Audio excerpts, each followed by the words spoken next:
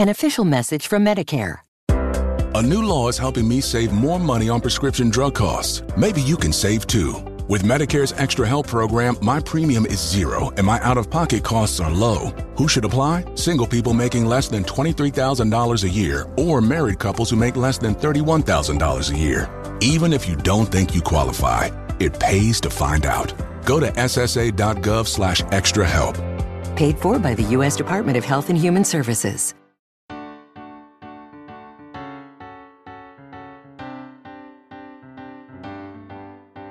Welcome to Oh My Dollar, a personal finance show with a dash of glitter. Dealing with money can be scary and stressful, but here we give practical, friendly advice about money that helps you tackle the financial overwhelm. Here's your host, Lillian Carebake. Let's talk about money. Money mistakes. We've all made them. Those blunders or miscalculations that end up costing you money and maybe upset some financial stability you worked on building.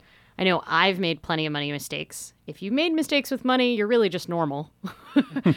One thing that I wanted to talk about today was the Stupid Mistakes Fund, which is a small savings account separate from my main emergency fund that I use to cover mistakes that aren't emergencies but are unexpected. And, you know, I love having different kind of buckets of money. I've talked about sinking funds before, but I love the Stupid Mistakes Fund.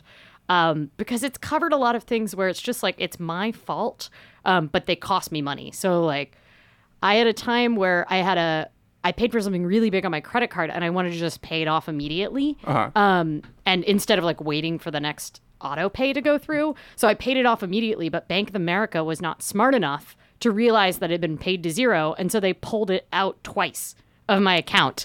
So they ended up owing me money. Like my credit card balance was negative, but it almost overdrafted my account. The only reason it didn't overdraft my account was because I had my Stupid Mistakes Fund set up as my overdraft protection account. Oh, I like that. So, and, you know, also like everything I put on the credit card was just coming off of the credit card balance that they owed me the next month, which was weird.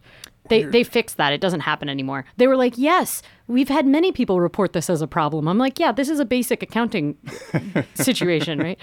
I've also used it a lot when freelance checks have been delayed, right? You know, freelancer getting paid is always one of the hardest things. And sometimes I've just had like months go by where there's no income coming in and I use my Stupid Mistakes Fund, which is like, it's not really my stupid mistake. It's their stupid mistake, but I've still used it. Stupid mistakes are stupid mistakes. Yeah, you exactly. can call it my Stupid Mistakes Fund, just a Stupid Mistakes Fund. And then I had one time where I bought a plane ticket for the wrong date, like a month off. Oh my God. And I bought it because it was on sale. And then I ended up having to like repurchase it. Oh, and of course you can change it for no fee if you realize within 24 hours, but I didn't realize it until like 25.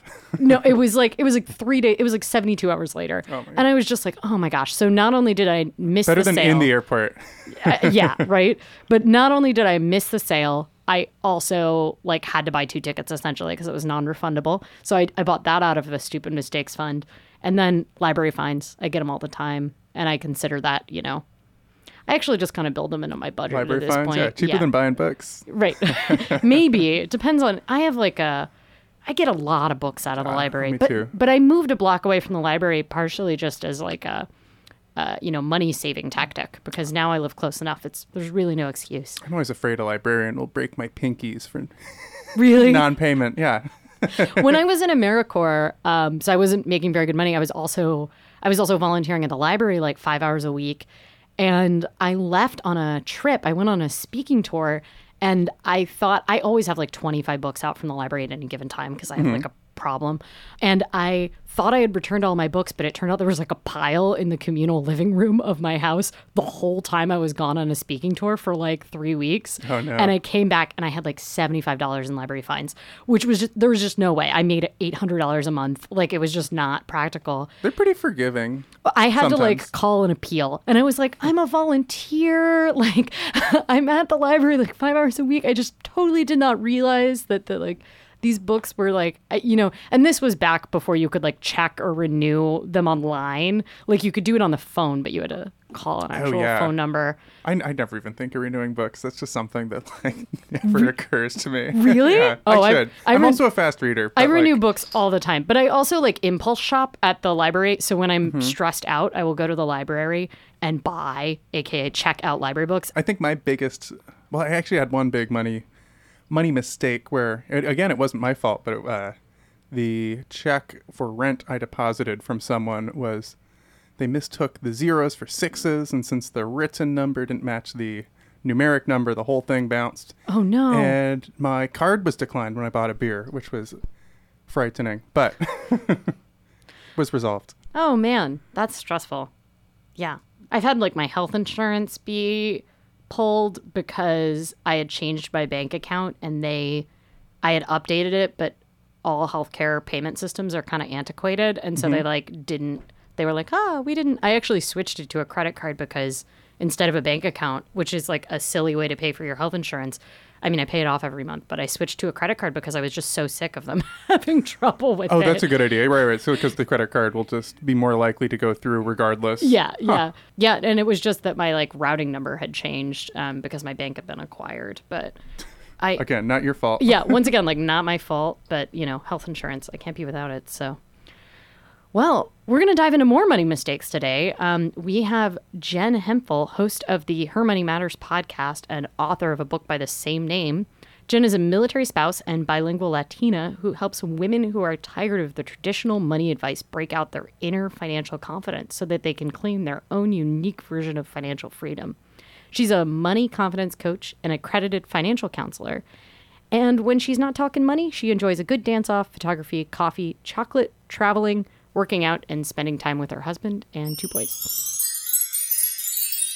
Jen, I'm so excited to have you on.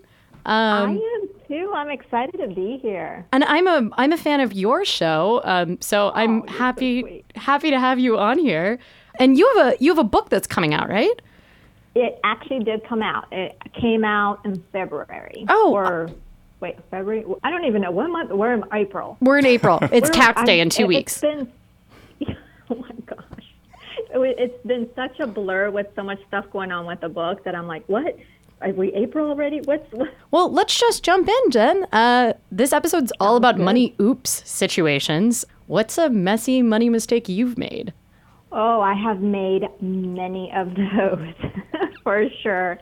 And through those, I've really learned lessons. So really what I've done is through the money mistakes I have made are the lessons that I have learned. So for example, one of the things that I didn't realize was how my upbringing, as great as it was, my parents are fantastic parents, it affected how I treated money. So, and I know we're going to get into money stories a little later, but that's one of the mistakes that I made was not realizing that, right? So that was a big lesson. And another one was that I was one of those people we are both in the finance space where I've read the personal finance book, so definitely a typical money nerd. And I was so into those personal finance books that I followed them to the T. And I realized the mistake was that I followed their advice, but I didn't listen to my own intuition because experts, they're speaking to the masses, right? And experts are experts in money, but they're not experts in you. We are only experts in ourselves. So that's another mistake or lesson, if you will, that I learned. And another one was that not to overcomplicate money. Yeah. Because with life, it brings a lot of emotions, right? We can have these fantastic days, so we have these emotions of excitement, or we can have overwhelming days where we have emotions of maybe fear or sadness or a lot of stress in our lives. And those are the emotions really blurs what we see and how we manage our money, because that can make how we manage that money more complicated. Yeah. One of the things we talked about inheritances a couple weeks ago, and one of the things we talked about is that is almost always an emotional time, right? When an inheritance comes into your life, there's usually it's because someone close to you has passed, or just any kind of windfall, right? So like an insurance payout, inheritance, a settlement from a crash or something like that. It's an emotional time, and quite often that can lead to people being either preyed on by scamsters or just making decisions that later they look back and go like, oh, why did I do that? Oh, because I was in this really emotional state. Like, I had a friend who got hit by a car and ended up getting like a $100,000 payout. And she was in a lot of pain. She was a pedestrian, got hit by a car, and she years later has looked back and gone, man, I don't have no idea where that. I got 6 figures in my 20s, and I have no idea where it went. People told me to buy a house. They told me to, but she was very she was recovering from really major surgery. She'd had this really traumatic thing happen to her. And kind of the money just kind of floated away, right, over the course of a year. And I think that people fail to account for the fact that we think we can be really rational money nerds, but it turns out that we are still humans, and emotions end up playing into money all the time. Oh, absolutely. And we just need to be aware of that. And that's why I think it's just so important. Granted, life is going to happen, and those emotions are going to come and go, right? And it's a matter of 2 things. It's a matter of how we deal with the emotions, which is the hardest part, right? And also the second part is having a plan in place and systems in place for your money, right? So making sure that however you're managing your money is working for you. For example, in the case of your friend, if she was going through an emotional time with her accident, so she maybe didn't have a plan in place for that money, right? Because there were so many things going on emotionally. But if maybe she had, and I'm not saying she did anything wrong, because that's a tough thing to deal with, but if there was something in her system in place prior to for any sort of emergencies or any those type of things that we just don't think of, maybe it could have been different, right? So it's about knowing how to deal with the emotions that come through when life happens, which is the hardest part, as I said, and making sure that you have a plan in place for your money. I'm talking about how you manage your money, your system, meaning are you using a cash envelope system, maybe a more of a virtual envelope system? Are you using some sort of software? What kind of plan for your money in terms of, I say budget, plan, whatever you want to call it. Whatever you want to call it. That's all it is a plan. Is you telling your money what to do. That's plain and simple. So you really need to have those in place as well. Well, thank you so much for joining us, Jen. Is there anything you want to add for our listeners? No, this has been fantastic. I enjoyed talking with you. It's been a blast, and I appreciate you having me. Awesome. And if you want to get a copy of Jen's book and learn more about money stories, you can head to Amazon and look up Her Money Matters. Thank you so much. Absolutely. Thank you for having me. We had some listeners write in with money oopses of their own. Yeah, Isaac said, I withdrew my piddly 401k early to pay down debt a few years back, and I thought everything was gravy, and then the IRS came calling with an auto-amended tax return. Apparently, I didn't actually report the withdrawal, and I owed $1,700. Talk about the past coming back to haunt me. Whew. Gina says, I once wanted to impress a girl who started going out with me, so we went to a lot of bars, cafes, the cinema, clubs, etc., and it worked. We moved in together. But during that time, we also burned through all of my savings. So about half a year later, we found ourselves so poor that we had to get free food from the church for several weeks before we got back up financially. Whew. I'm glad that Gina's not in that situation anymore, but whew. All right. Robert said, when I was 19, I clicked pay statement balance instead of minimum payment. I did not have the money and the bank refused to cancel the payment. I overdrafted and had to do a cash advance off the same card to cover it, which took the interest rate from 12% to 22% plus a $10 cash advance fee. Oh, that reminds me of, so I lost my wallet. I lose my wallet. I actually haven't lost it in 4 years now, which is a record for me. But I lose my wallet all the time. Every 4 years, yeah. Yeah, pretty much. And 2 times ago when I lost my wallet, I was in Italy and I lived in Germany at the time. And I had to make a collect call at 3 a.m. to the States to get someone to wire transfer me money because I was down to 20 euros and I had to get back home to Germany.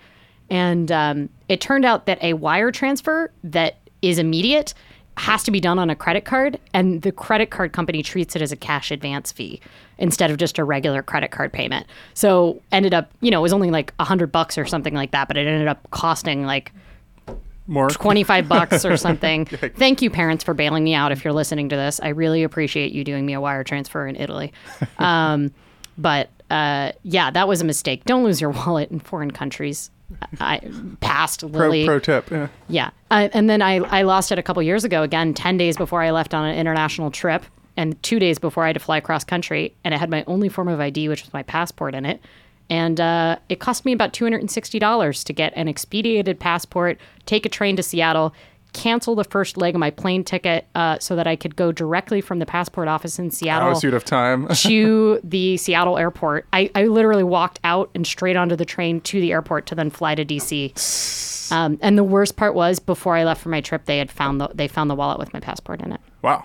So, but it didn't matter because I'd already paid for it. You already canceled it, yeah. Yeah, it's really great. Don't do that. Don't lose your wallet.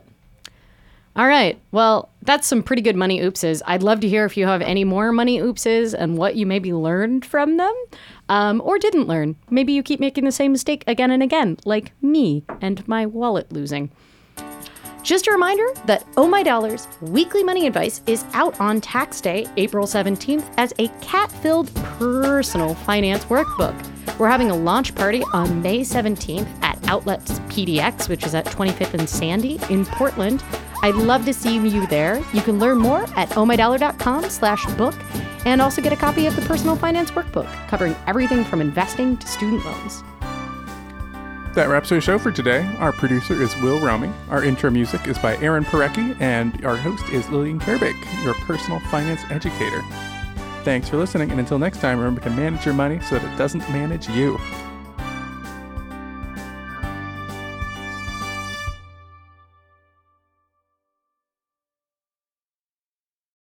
This is the story of the one. As a maintenance engineer, he hears things differently. To the untrained ear, everything on his shop floor might sound fine, but he can hear gears grinding or a belt slipping. So he steps in to fix the problem at hand before it gets out of hand. And he knows Grainger's got the right product he needs to get the job done, which is music to his ears. Call, click Grainger.com, or just stop by. Grainger, for the ones who get it done.